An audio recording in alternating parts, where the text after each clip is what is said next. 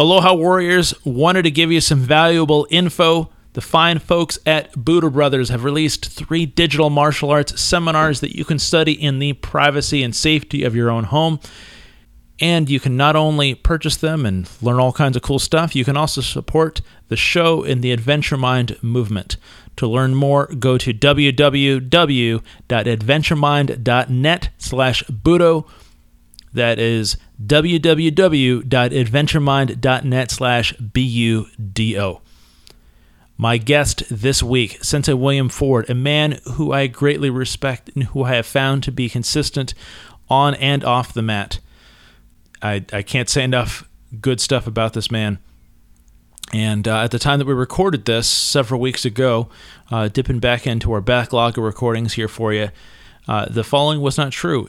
Sensei Ford's show, 52 Masters, was previously only on YouTube and has now made its way to Amazon Prime Video. And you can eventually, as more episodes start making their way to the platform, you can see my bearded face. Bearded at the time, bearded no longer. I actually was privileged to be a guest on his show, and he came back around and was a guest on mine. So if you would like to learn more and check out the show, which I greatly enjoy, and independent of being a guest on it, 52 Masters on Prime Video. And without further ado, Sensei William Ford.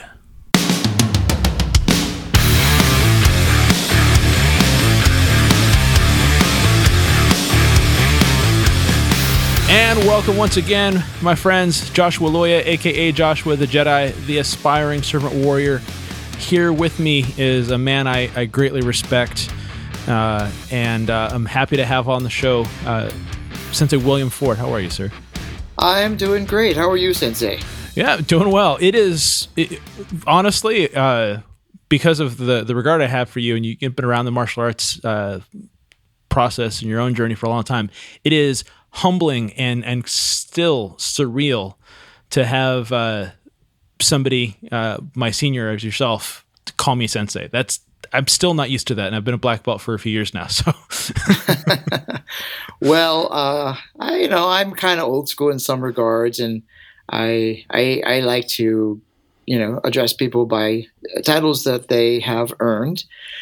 It gets a little ridiculous with some of these jokers out there who insist on being called, Super Supreme Grandmaster, and at the grocery store, no less. Yeah, it gets a little silly at some point. But the reason why I like to call you Sensei is, one, you deserve the title, you put the work in, and you don't ask to be called Sensei. No, well, and that's just it. Like the only time I ever really request it is at the dojo during class when I'm teaching. And yeah. Or if I'm assisting and teaching. Outside of that, I could care less. It's not wrong for my students to call me sensei. It was really disorienting the first time that it happened. I was still playing in a rock band, and I get off stage, and one of my students, and I'm still in the afterglow of performance and still thinking, rock star mode, and all of a sudden I hear off, the edges of the stage, "Sensei, that was awesome!" And it's those whole thing of the worlds colliding thing. But you're looking around for your sensei, like almost is my sensei here? I totally hear you, but sensei is not a literal translation into teacher. It's a title given to teachers, but also doctors and massage therapists and people like that. So and it actually means firstborn, or someone who came before you. In a particular field. So there's some misunderstanding that it's a title used for teacher. If you Google it, it oftentimes says sensei means teacher. But if you go into an actual, deeper look, it doesn't translate literally as teacher. It just means firstborn. And I like that. That's an element of translation that I hadn't heard before. I'd heard and it was explained to be by a couple of people that I've studied with that, and maybe this is inaccurate, perhaps. You're kind of clued into some of the tradition. I've heard it translated as one that has walked the path and can show others the way. I don't know how accurate that is to the Japanese language, because I only really know a couple of martial arts terms, to tell you the truth. I think that's acceptable, and I think that can be connected to being firstborn. Gotcha. One who's walked the path before, or firstborn, and even though somebody may be chronologically older, It's basically somebody who's walked the path and done what they've needed to do, learn what they needed to learn to get to level 1 Shodan, which is the very beginning of the journey. Yeah. The journey never ends, and you know for that. Sure, absolutely.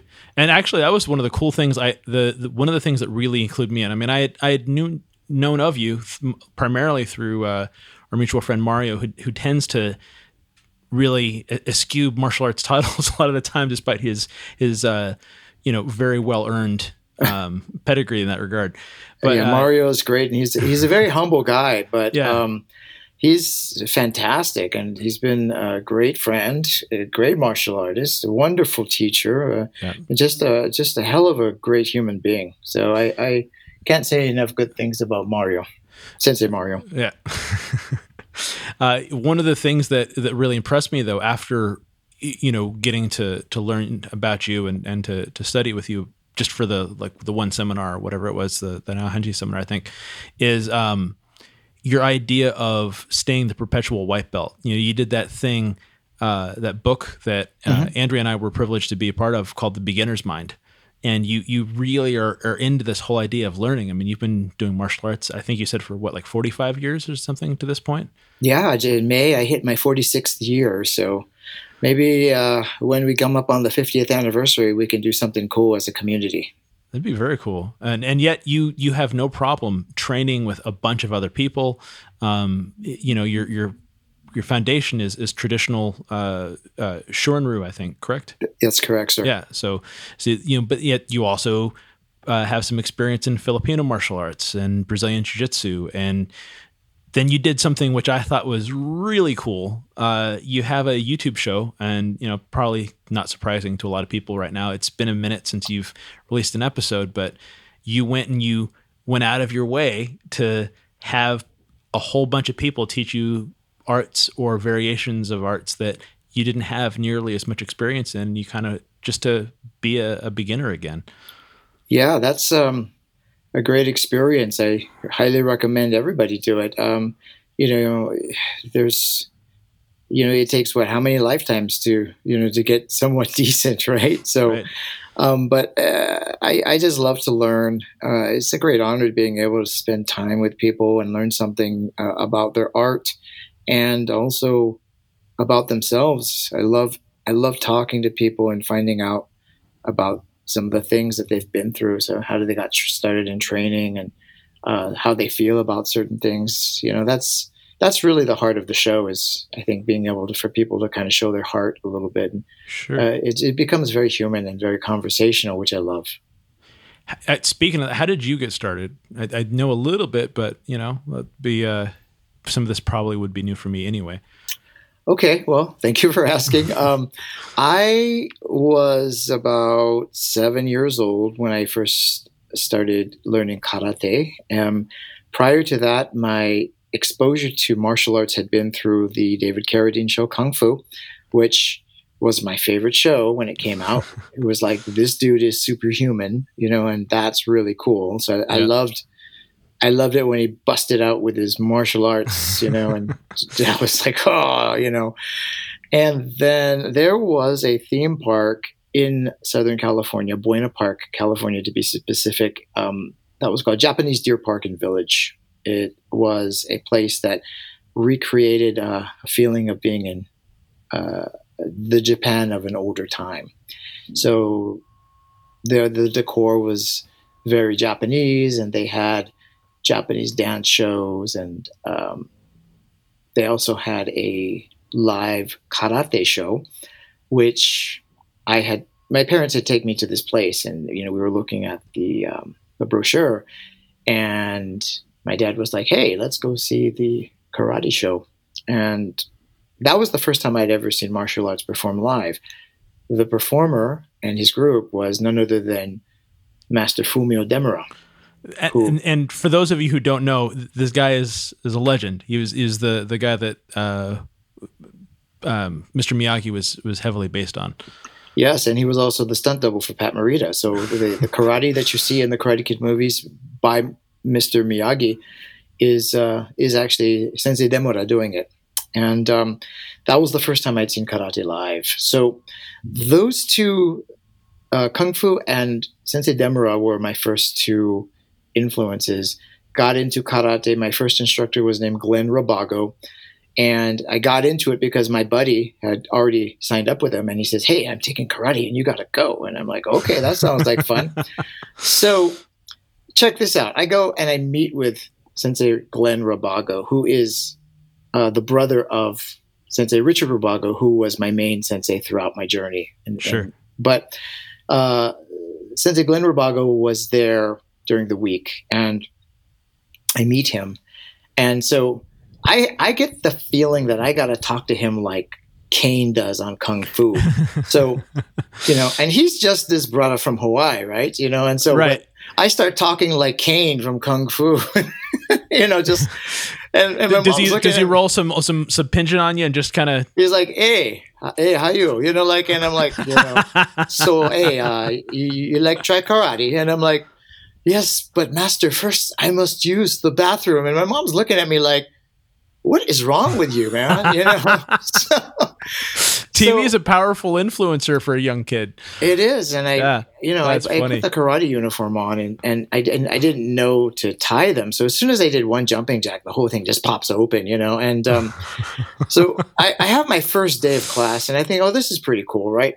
And I go back home. I'm still in my gi, and I get home, and my mom's driving her Chevy Nova. We pop out of the car, and the neighbor kids, the next door, I remember them. It was two brothers and a sister, and they were the Anaya family, and sometimes they babysat me.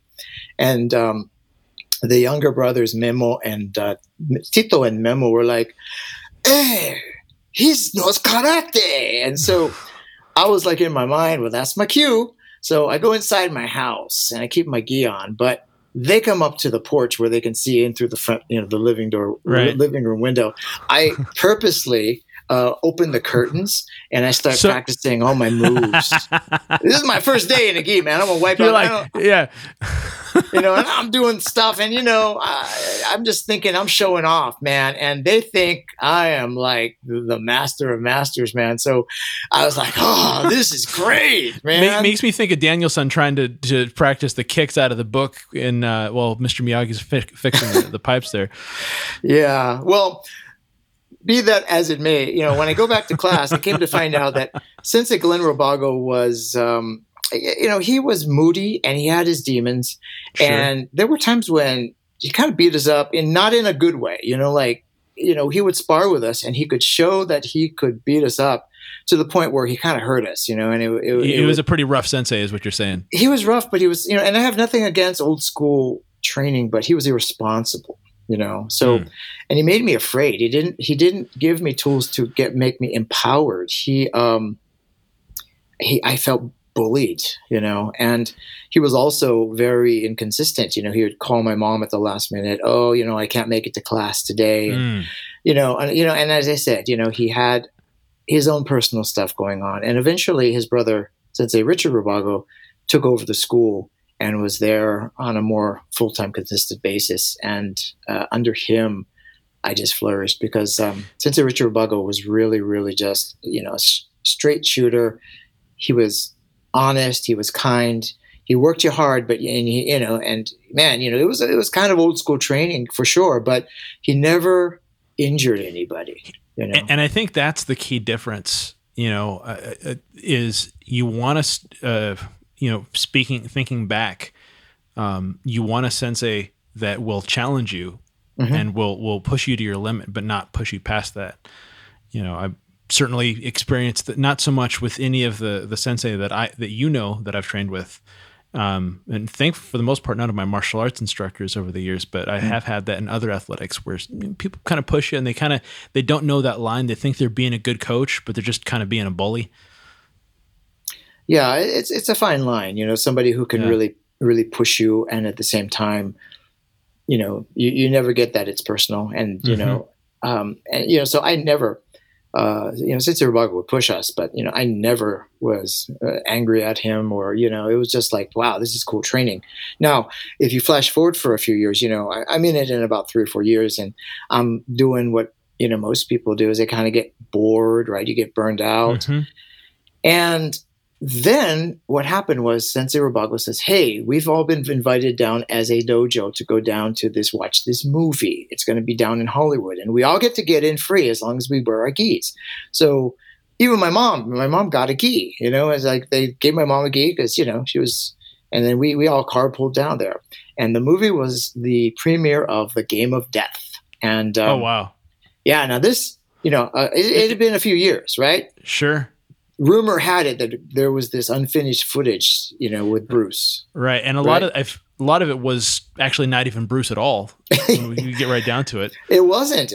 But here's the thing. I was like, wow, we get to go to a movie. This is cool. And for me, I was like, watching all these stunt doubles do it. I didn't realize that, it's a pretty bad movie when you look at it, now. It's like, oh, this is kind of an awful movie.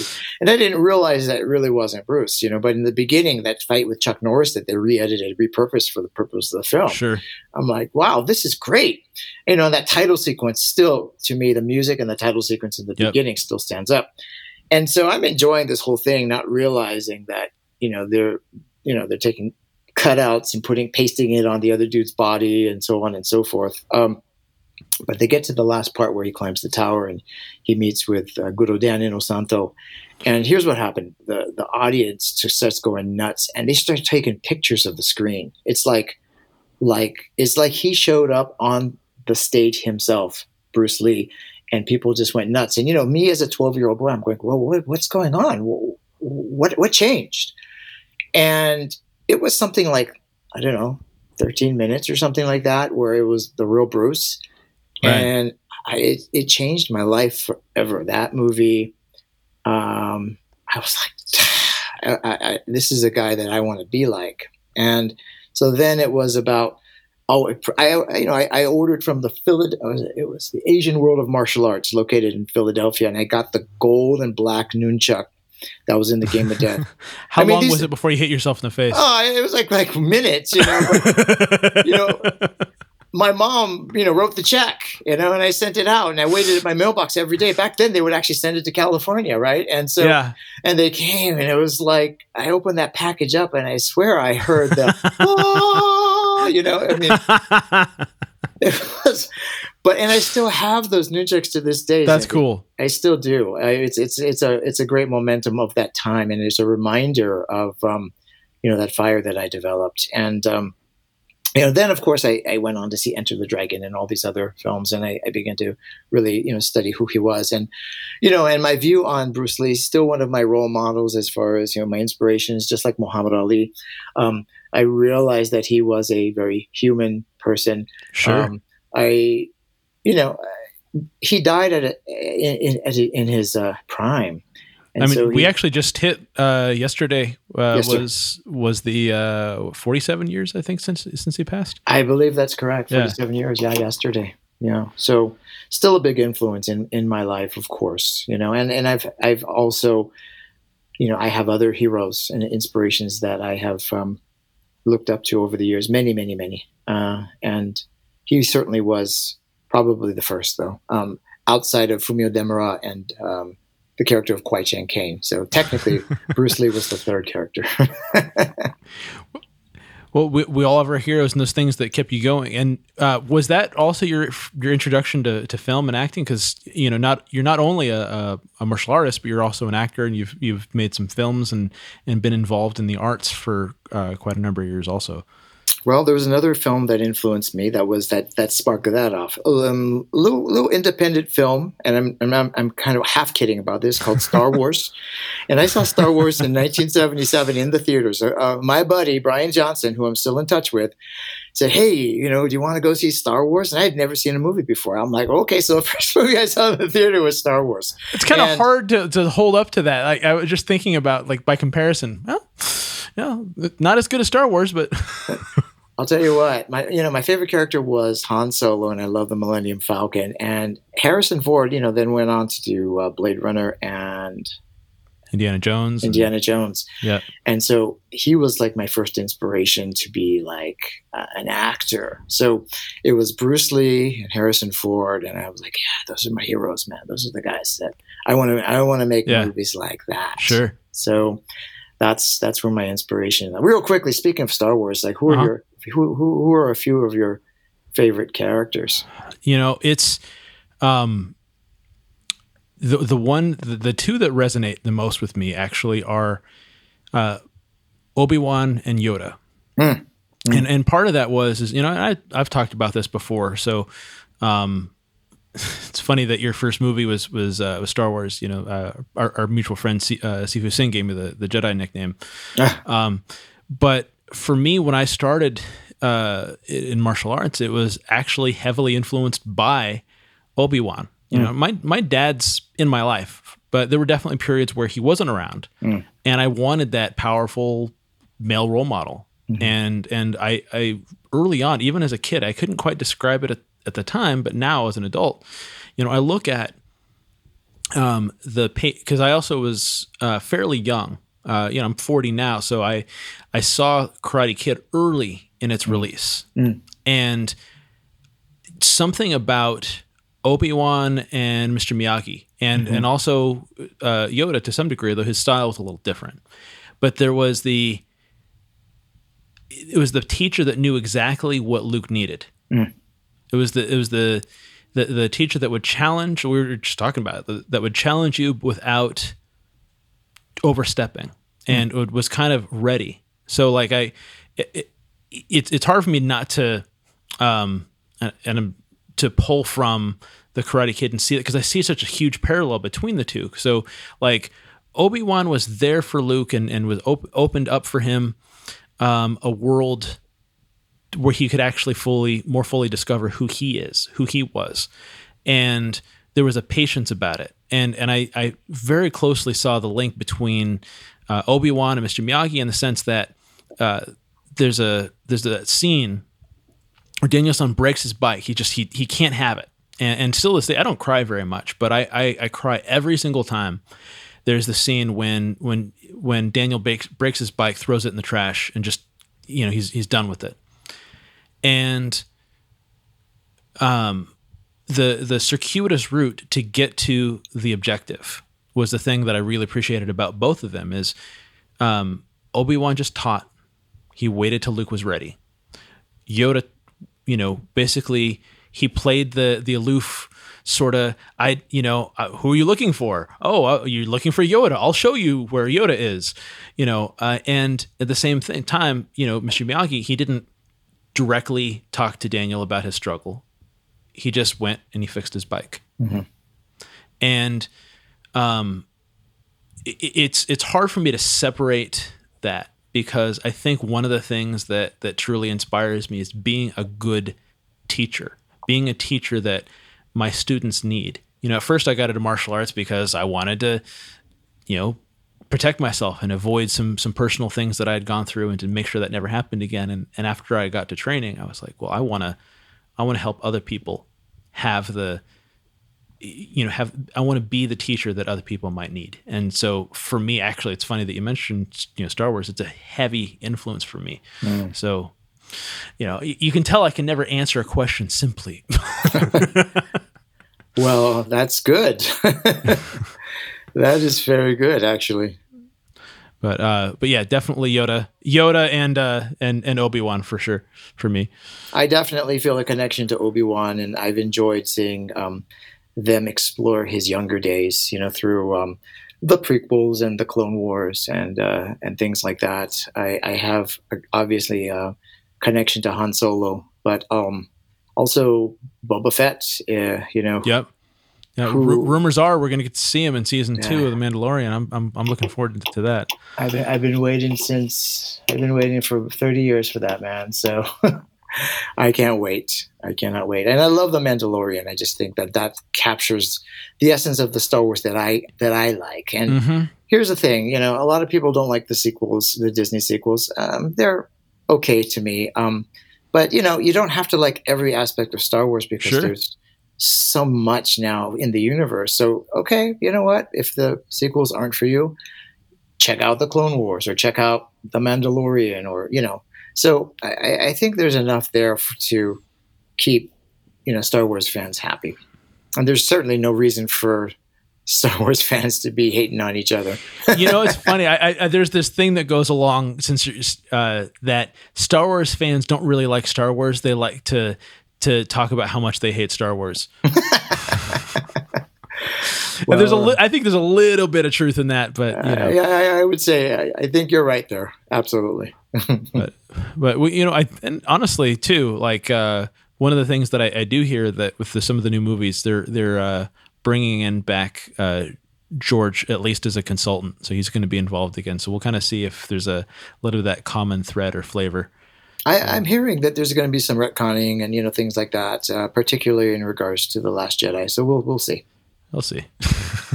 But yeah, don't get me started. But as far as film goes, so Star Wars and obviously Han Solo and Harrison Ford and Bruce Lee. When did you start acting too? So you kind of got into that a little. Well, I was doing plays. I think my first role was a shepherd in a Christmas story, and like I was in the first grade or something like that. And sure. I played Kato in a high school production of The Pink Panther Strikes Again. So a little bit right. typecasting there, but I got to wear this. Not even the right ethnicity either. Yeah, I was digging it though, just because I got to wear the you got to be the Bruce Lee analog there. Exactly. And then I went to community college at El Camino College in Torrance, and then I got into some acting classes there, and I just realized that, wow, I can actually become, some background on me is that I'm probably more naturally an introvert and quiet, and, I was very shy as a child, and martial arts definitely helped me overcome a lot of that, and so has acting and so has teaching. But, coming out of high school, still being shy, I learned that I could express myself through becoming someone else. You kind of get to hide behind the role a little bit. And it's kind of interesting because you are portraying a character, yet you're drawing from yourself. Sure. And, what you draw from yourself. And some of these are things that you amplify or you turn the volume down on a little bit, but that becomes your portrayal and interpretation of this character. And I was just like, wow, this is very free. And you're playing, like, let's say you're doing something that's scripted, you're playing something and you feel very much in the moment, even though, the characters may not be in this moment. So it's just something very zen about acting for me. And that's what kind of sparked the interest in, well, maybe I can, that dream I had of making movies, maybe I can realize maybe it's not so unrealistic after all. I met some of my best friends in acting class too, who are still my brothers, because, like one of my buddies, Eric Coleman, who's still my very, very good friend. He was a big Star Trek fan as well as Star Wars, but he had this like Star Trek pin on his jacket, and we were in acting class. I said, "Hey, Star Trek," and like we've never turned back ever since, and so we still refer to each other as Captain and things like that. I like both, so no hate. Yeah, I love them both.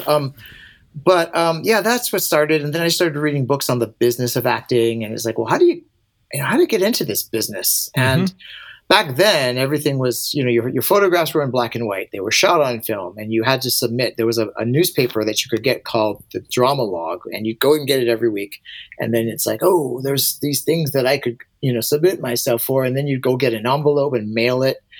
And then if you had an agent back then, it would be like, hey, just call me every few weeks. And they'd check in.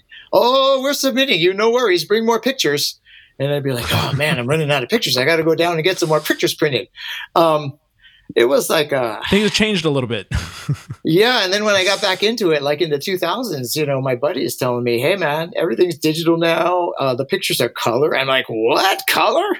Yeah, it's like back in the day, if you showed up with a color picture, they'd be like, what are you, an amateur? And now if you show up with a black and white picture, they're going, oh, it's cool. What are you, an amateur? It is easier now in the sense that, there was more product being made because film. There's the ability now through digital technology for more product to be made. You don't have to be a studio to make good films. You can do it. Everybody owns their own cameras now. People know how to edit. There are platforms that you could put it on, even if it is on YouTube. So I was lucky enough. Go ahead. No, I'm laughing because a little bit because that's one of the things you're endeavoring to do yourself. You got a couple of projects in the works. Well, I did Karate Kid. I was very, very fortunate to get work on that. That was a lot of fun. When are they going to bring Dennis back for Cobra Kai? That's the real question we want to know. I know Karate Kid 3 specifically is when what Sensei Ford was in.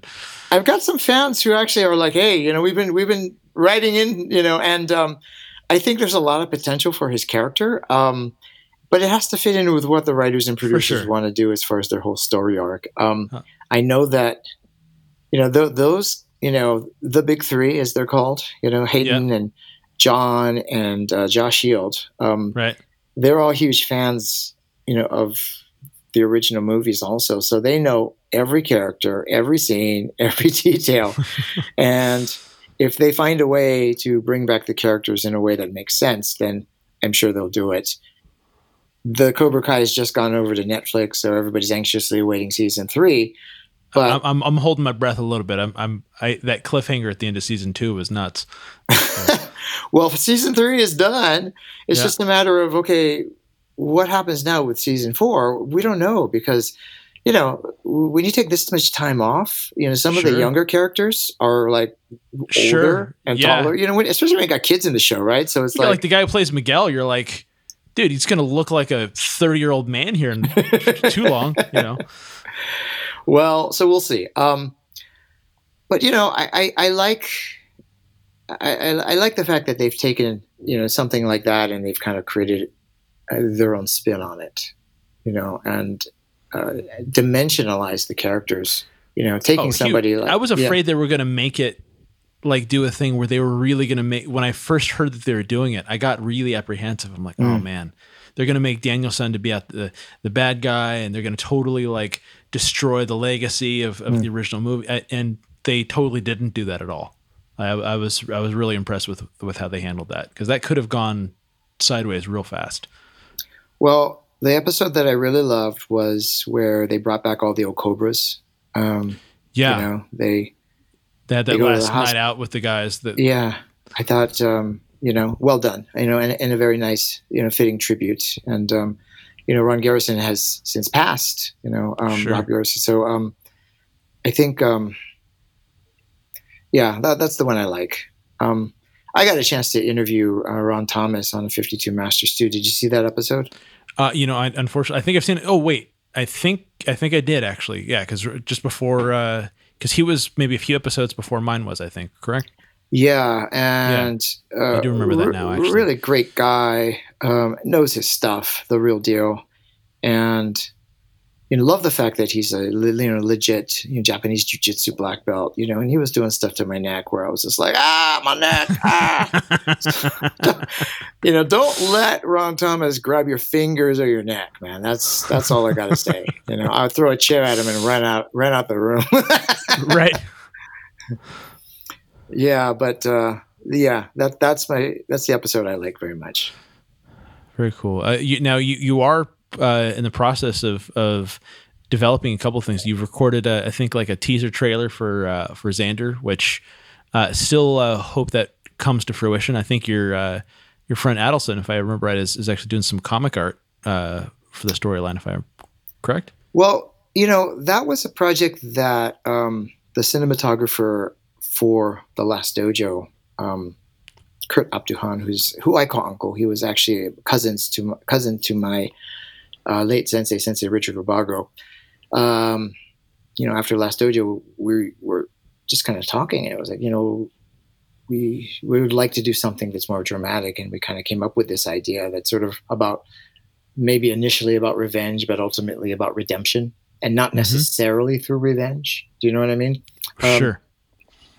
And we cut that trailer, which he shot, and I thought, man, that's pretty cool. And the idea was to do it as a web series. We lost some momentum with the events of 2020. It's been a mess. We'll leave it at that. Yeah, so we're not sure where it stands right now. There was talk of maybe turning it into a feature and trying to shop it around to Amazon or something like that. But I'll keep you posted because we would still like you involved as one of the characters. Yeah. So. Well, I'm down. So just all you got to do is ask. Obviously, we'll have to see what happens as far as how we go about navigating filming in the meantime. But Alderson has done some cool. I think he's taken the concept that he saw from the trailer and he's kind of creating kind of like a comic book based on what he's kind of filling in the blanks without really knowing much about the story and. It looks pretty cool, so might help get some groundswell support for the concept too. Who knows? Yeah, he's just kind of taking it on just as sort of a passion project, and there's no money being exchanged. There's nothing like that. It's just like, he's an artist who's, a really, really great artist who's doing some cool things. And I'm just honored and flattered that, he was inspired enough by a trailer to create some of his own work. I've shown Andrea the warrior princess, as I affectionately refer to her. She's seen a couple of his drawings that he's put up, both the Xander stuff and some of the Cobra Kai artwork, and the guy's got some talent. Oh, for sure. He's just knocking it out of the park, and he's a very nice guy too. And I did send him a copy of the Beginner's Mind project, so right on. He knows. He knows what you and Andrea look like. So I always want to say Andrea, but I know it's Andrea. No, it don't feel so bad because I played in a band with a guy from like 2006 to 2010. Still periodically touch base with him, and still to this day, 14 years later, he still calls her Andrea. So I'm like, all right, dude, and he's not even like, European. There's no accent. He's just born raised. Regular old American Joe, and he still calls her Andrea. So yeah. I don't know what that is, but well, I'm working on something else called. Initially, we were going to call it Chopsaki, and it's kind of a homage to the kung fu classic movies, the Shaw Brothers movies from the 70s, and samurai movies. And the idea is to do this as sort of a 9-part web series. I'm collaborating with my buddy Jim Towns, he's the series director and editor of 52 Masters. And Jim is really brilliant and just great filmmaker. He's an artist as well. So this is kind of Big Trouble in Little China meets Kill Bill with elements of Highlander and Avatar: The Last Airbender, the cartoon. That's a pretty big range of, and it's funny too, because I saw you post it and, I had to reread it a second time because I think he's in collaboration with the Wing or Wu-Tang collection. I'm like, he's working with the RZA? Well, but I realized, wait a minute, that's not the same Wu-Tang. Yeah, okay. I'm working with the group, the production company that has the rights to all the Shaw Brothers movies, including the ones that they call the Wu-Tang, right? Right. So, it's Roy Macquarie and Dave Paul. So they actually had found out about me through 52 Masters, and then they met up with like Rob Moses and Michael Matsuda. Oh wow.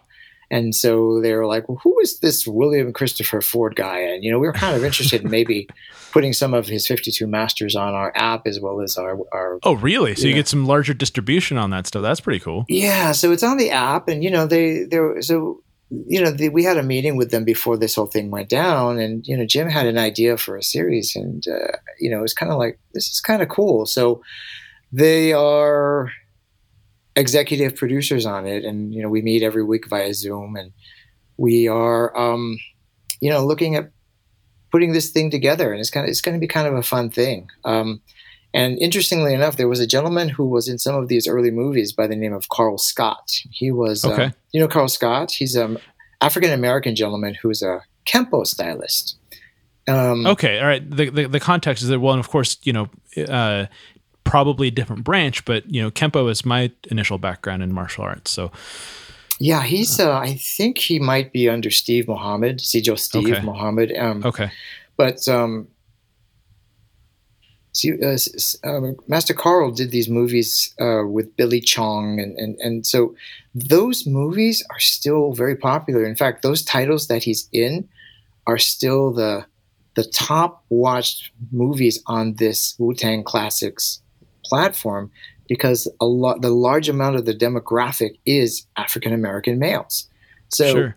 he is like still, very much appreciated and respected. And I got a chance to talk with him on the phone. I finally tracked him down through my friend Chester, and he was a very, very nice man, and he was very humbled and gracious to hear that there's still a following for him. Yeah. And the Wu-Tang Clan guys are like, we got to get him, so they want to work with him in some capacity, because they know that it's kind of like, this is our Tarantino moment. This is like our Pulp Fiction, where we get to take John Travolta and revitalize something, if he wants to do that. So it sounds like he's interested, like at least open to the idea, if nothing else. He is, and he was a real gentleman on the phone. That's really cool to hear. Yeah, and I've been trying to track him down for a long time, and then I run into my buddy GM Chester Whitmore, and he's outside my dojo. He goes, "Oh, I was just going to the 99-cent store," and I said, "It just happened to be here." And I said, "Do you happen to know Carl Scott?" And he goes, "Hey, let me check my phone." And so it was through him that I was able to connect with him. And wow, you never know the way the interactions you end up having with people. You never know, and that's why it's always good to be nice to everyone, because you never know, because what goes around comes around, right? And if you're going to be a jerk to everybody, when it comes time for you to need a favor, they're going to be like, yeah, not right. Hell no. and that's one of the things I think is one of the things that's, there's a few things that impress me about you, but you have been, when I think of people who are polite and not from a position of weakness, but in a position of, let me just be kind, right? That's one of the things that's impressive. We talked a little bit about this in, our conversation in my episode of the 52 Masters, but this idea of we get our little camps in martial arts, traditional versus modern, MMA versus, like traditional karate or even, Kung Fu or Wing Chun, that kind of stuff. And we get the traditional guys, real extreme guys, they're like, oh, there's not a lot of, MMA is just a bunch of brawlers, and then you got the MMA guys who are like, well, karate doesn't work, and like, well, man, maybe you just haven't trained the right karate. But there's a certain element of respect that I very noticeable if you spend any significant time in your presence and hearing you talk about your own martial arts practice and your response to the range that's available within martial arts, and even potentially controversial figures within the larger martial arts community. I'll steer clear of being specific, but there are definitely people that we've both known that have a reputation of being a little, I don't know, and yet you show them tremendous amount of respect. There's no disagreement. There's no, or at least no, you might have disagreements, but you're never disagreeable with them, and you try to appreciate what they do right. And that's an impressive thing that I think a lot of people miss. Yeah, I always look for the good. I'm always looking for the positive in a situation. So, well, what's good about this? Or if you can't find something good, what could be good? Right. And that opens up a huge possibility. And I think I first learned about that. I was working at a bookstore many, many years ago in the 90s, and I worked at a place called Crown Books, and it was kind of cool because, you got exposed to these books. And I picked up this book, and it said Unlimited Power by Anthony Robbins. Yeah. Read it. Definitely made an impact on me for sure. Yeah. And that was the first book I read that I was like, oh, this is very accessible. It spoke to me, but it was the first book I read that went, oh, you can be, master of your destiny, and you can control your emotions, and you don't have to automatically feel this way, and power is the ability to take action. And it's like, how can you take action? And maybe it's like one little thing every day, but you can take action towards your goal. And if you don't get there, it doesn't mean failure. It just means, well, this is the result I got, and what's good about this? Nothing. what could be good about this? Well, and then that starts to open up the possibility. And so when I meet people, and trust me, there are people on my list that I'm like, nope, so I'm no saint. And there's a reason you haven't asked some people to be on your show. You don't, you want to highlight the people that you have respect for, and at least in some capacity or whatever. Absolutely. I mean, there are people. Here's one of my flaws, Sensei, is that I do tend to. I'm like a cat in many ways, where you know what. Okay, we're cool for now, but I ain't gonna forget when you try to, squash me behind the couch. Yep. So, I'm not like a dog where I come back and I lick your, right. Wag my tail. You have your limits, is what you're saying. Yeah, but what I am able to do is recognize that in myself. Sure. You know what? I don't like this about this person, and this person treats this people this way. So I don't necessarily want to associate closely with them. But then I have to ask myself, well, what is that saying about me? Because obviously I recognize something in myself that I do not like. So perhaps it is a reflection. So, when you put that back into the equation, where it's not just blaming, but, why do I feel this way? What does this say about me? It allows you to be in a place of more compassion. And sometimes that's what it takes. Instead of coming at somebody hard, maybe it's like, hey, are you okay? Can I do something for you? And hey, how are you feeling, man? And all of a sudden, you get past this protective mechanism that everybody puts up, because look, we've all been punched in the face, either metaphorically or figuratively, right? And we all put up our guard, and people walk around with their guard, and they walk around with their titles and their status symbols, because they're protecting themselves, because all of us have been hurt. And underneath hurt, underneath pain, there might be anger, right? Underneath that. Yep. But underneath anger, there's usually pain. And underneath that, there's usually love, because you don't feel pain, because nobody wants to feel pain, right? But it might be because, well, you really, you put yourself out there, and then, through either volitionally or just circumstantially, that vulnerability was not respected or not valued, and regardless of what it is. Like somebody breaks up with you, right? And then, you really love that person, but then all of a sudden, you hate them, right? And then it's like, you're so mad. It's easier to hate them than it is to appreciate what was good about that relationship. But why do you hate them? Because it hurts. But what's underneath the hurt is because you really love that person, So that's difficult. I'm not saying I can get there all the time just like that. Sure. But when I stop and think about it, I go, okay, wait a second. And that doesn't necessarily mean some people are like, nah, I still can't work with this person, but it does allow me to go, okay, that this person might be this way, but man, they sure do work hard, or they sure are. Man, and you can find the thing you could respect. I mean, there are several people whose accomplishments, both in and out of martial arts, that I respect a lot, that I'll never work with. Yeah. For a lot of reasons. I hear and it's not just a martial arts thing. It's and yet I can still appreciate what they've accomplished. There's at least one guy that I've competed against a lot in my surfing background, who I have a lot of respect for him. He was a forerunner of adaptive surfing and kind of making that be a thing. And we're always cordial when we see each other, but we're never going to go share a beer together. That's not happening. Sure. Sure. I totally get that.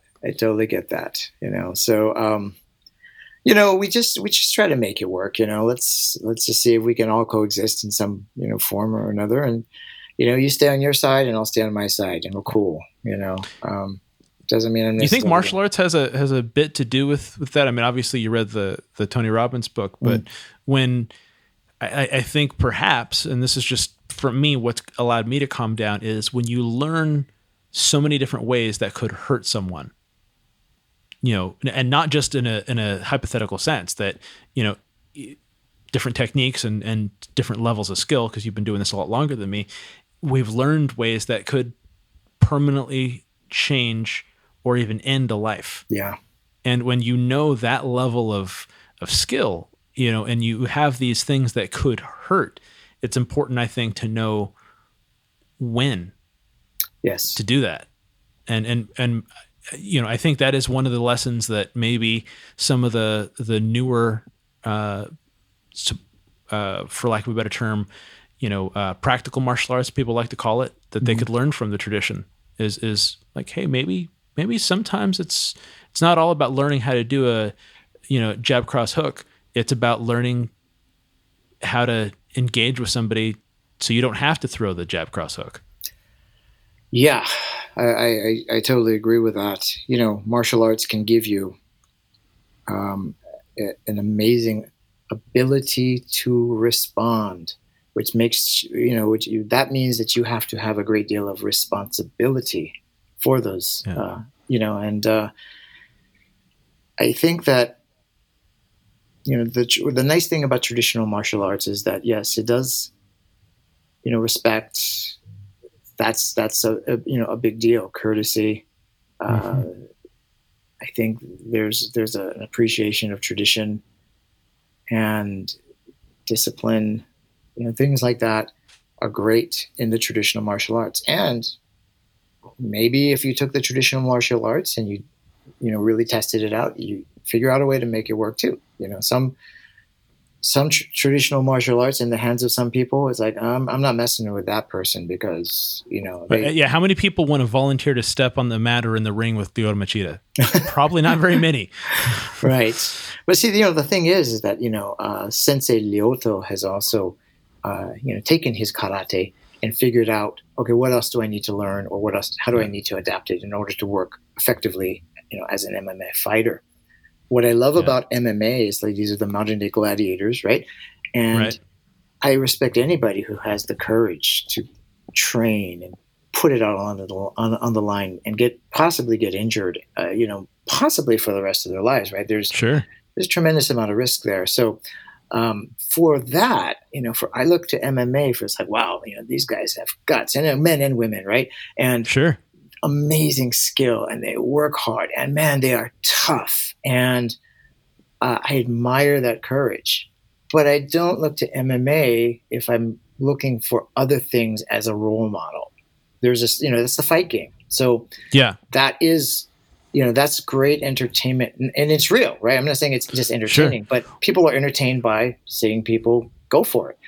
But if you're looking for other things, like, I want to find inner peace, I want to learn how to relax, I want to learn how to maybe de-escalate a conflict, I want to look maybe more for something else, a development of character. You can develop it through MMA, and there are other ways to develop it through traditional martial arts. So, like the Star Wars universe, it doesn't have to be one or the other. If you don't like one, that's fine. If you don't like the other, that's fine. If you like them both, like I do, I think that's the best of all worlds.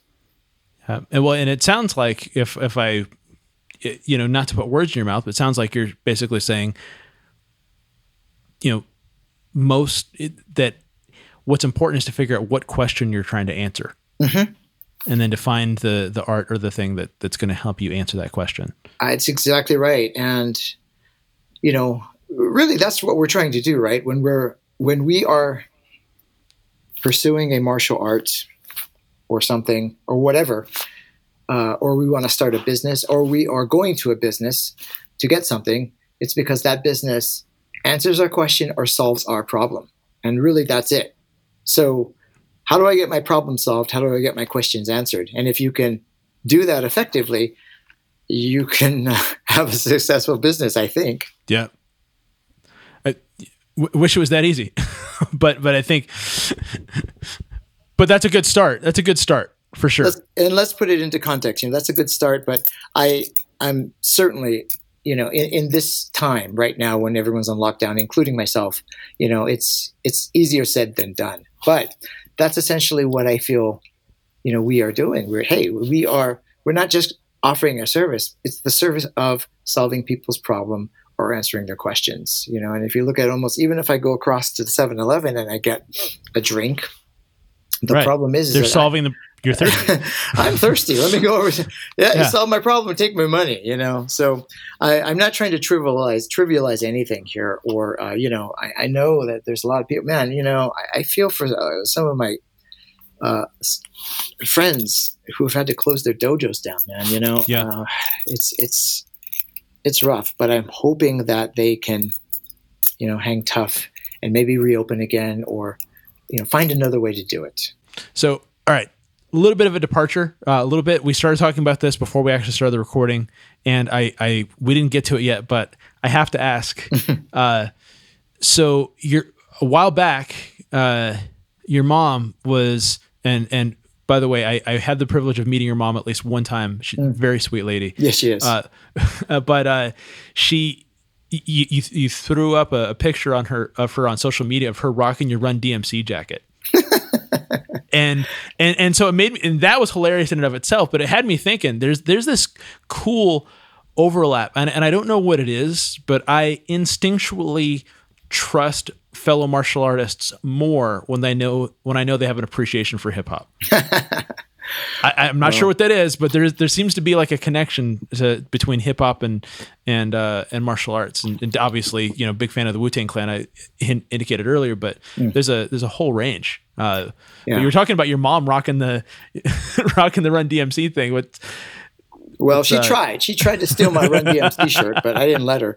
Because there's just some things you just, even if it's mom, you can't part with. But I offered to buy her one of her own, but she doesn't even know what Run DMC is. She just liked how it looked, and I grew up in the 70s. I was born in the 60s, grew up in the 70s, really a lot of, and so I was influenced by a station called 1580 K-Day. Now K-Day's back on FM at 93.5. There's my plug. But there you go. And then one of the, I heard this song called "Rapper's Delight" by the Sugar Hill Gang. You're like old school. Dun, dun, dun, dun, dun, right?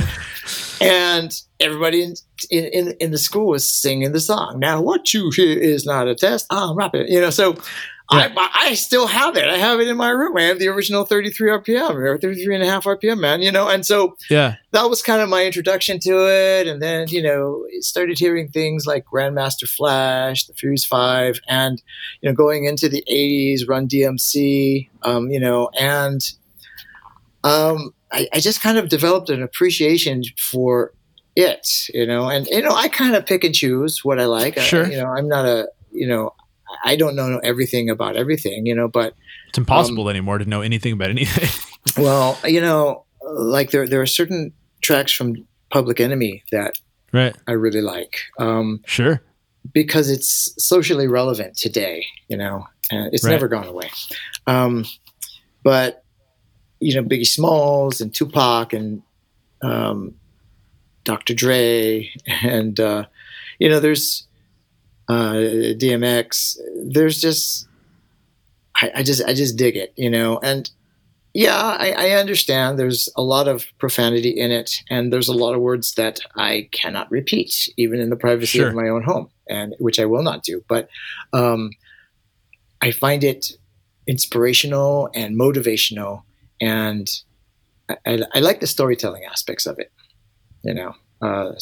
Certain artists. So sure. There you go. But Run DMC is kind of like my old school go-to. Their music is still fun, and socially relevant with certain of it. It's like that. And that's the way it is. But some of their stuff was just fun. I remember, because I'm a little younger, right? And I kind of grew up in the 80s, and I remember, the MTV kind of thing. My first real awareness of what hip hop was the Tricky video. Oh, yeah. I was like, what is this? and I was like, all right, let's, and I, thankfully my mom was pretty open-minded and stuff. She didn't really get into it, but I was never, told, oh, don't bring that music home, none of that kind of stuff, but I like, Bob Marley in regards to like reggae and things like that, which is, it's a different genre and a totally different vibe. But, Brother Bob was, he was a spiritual dude. What is the thing with jiu-jitsu and reggae, by the way? Because I'm sure you've noticed when you've gone to like open mats or something, and because I know you do some BJJ also, like, do you notice there's that overlap of like, it's either going to be old school hip hop or it's going to be reggae? And there's something about it that it's, I don't know, man, just go with the flow and just, I can't not think of jiu-jitsu if I hear almost any reggae song anymore, actually. One Love. The thing is that, what I love about jiu-jitsu is that, when you have these open mats, you're going to get these young aggro meatheads who are going to just try to break your arm. But, a lot of it's very welcoming. Yeah, let's roll, and let's test out our techniques. Right. And, that's the way you learn and you grow. The more you get tapped, the more you're going to improve, Sure. And you can do it in a way, I think, hopefully, where you're not going to get punched in the face. Hopefully, sometimes you get that heel in the face, you get the elbow in the face. Right? Sure. Jiu-jitsu guys, their knees suffer, their back suffer, their neck suffer, their fingers suffer. But although I think the more of us that do yoga, we hurt a little bit less. The stretching. I don't know how I went almost 15. I was 12 plus years into my martial arts journey before I realized, stretching's not a bad idea. Like I joke a little bit. I agree, and I like rolling with the guys who are over 40. Honestly, those are like, hey, and when you say, go light, go slow, flow roll, they really mean it. It's not like, right. Hey, let's go light. I love you act like the 26-year-old guy who used to wrestle in college, and he's like he got his purple belt inside of like 3 years of training jiu-jitsu because he's just an animal. Yeah. And you're like, flow roll. And he's like, okay, cool.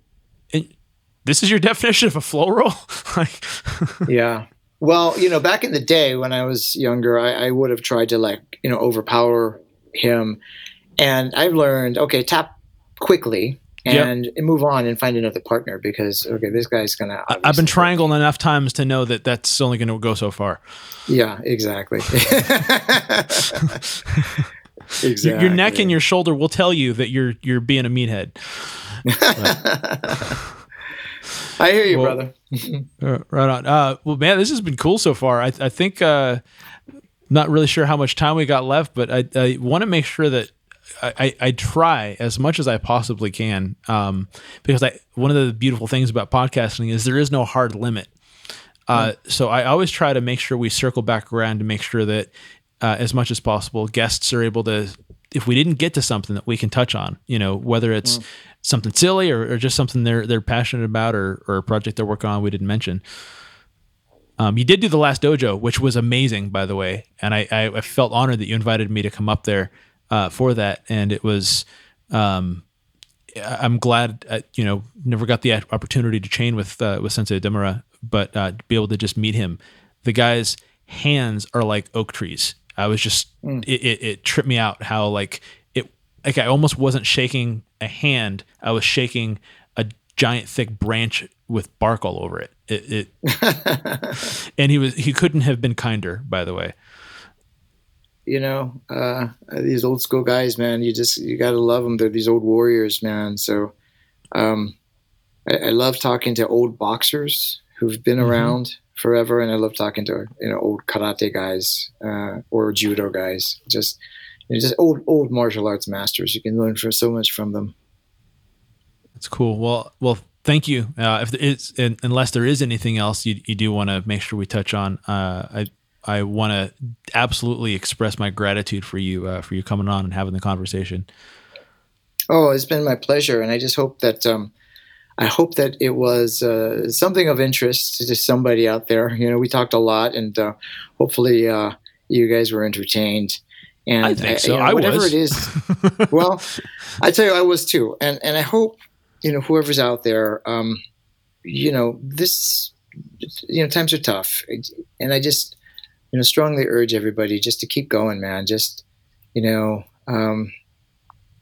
it's easy to say don't give up, but just keep going. You might have to change directions for a while, but if you just keep moving forward, and you'll get out of it. And we really have to rely on our true friends and our family and our community. You can't do it by yourself, even though it seems like we're alone right now. Reach out and get that help. Well said. So as I've said many times, I'll say it again. Adventure is a state of mind. How you live it is up to you.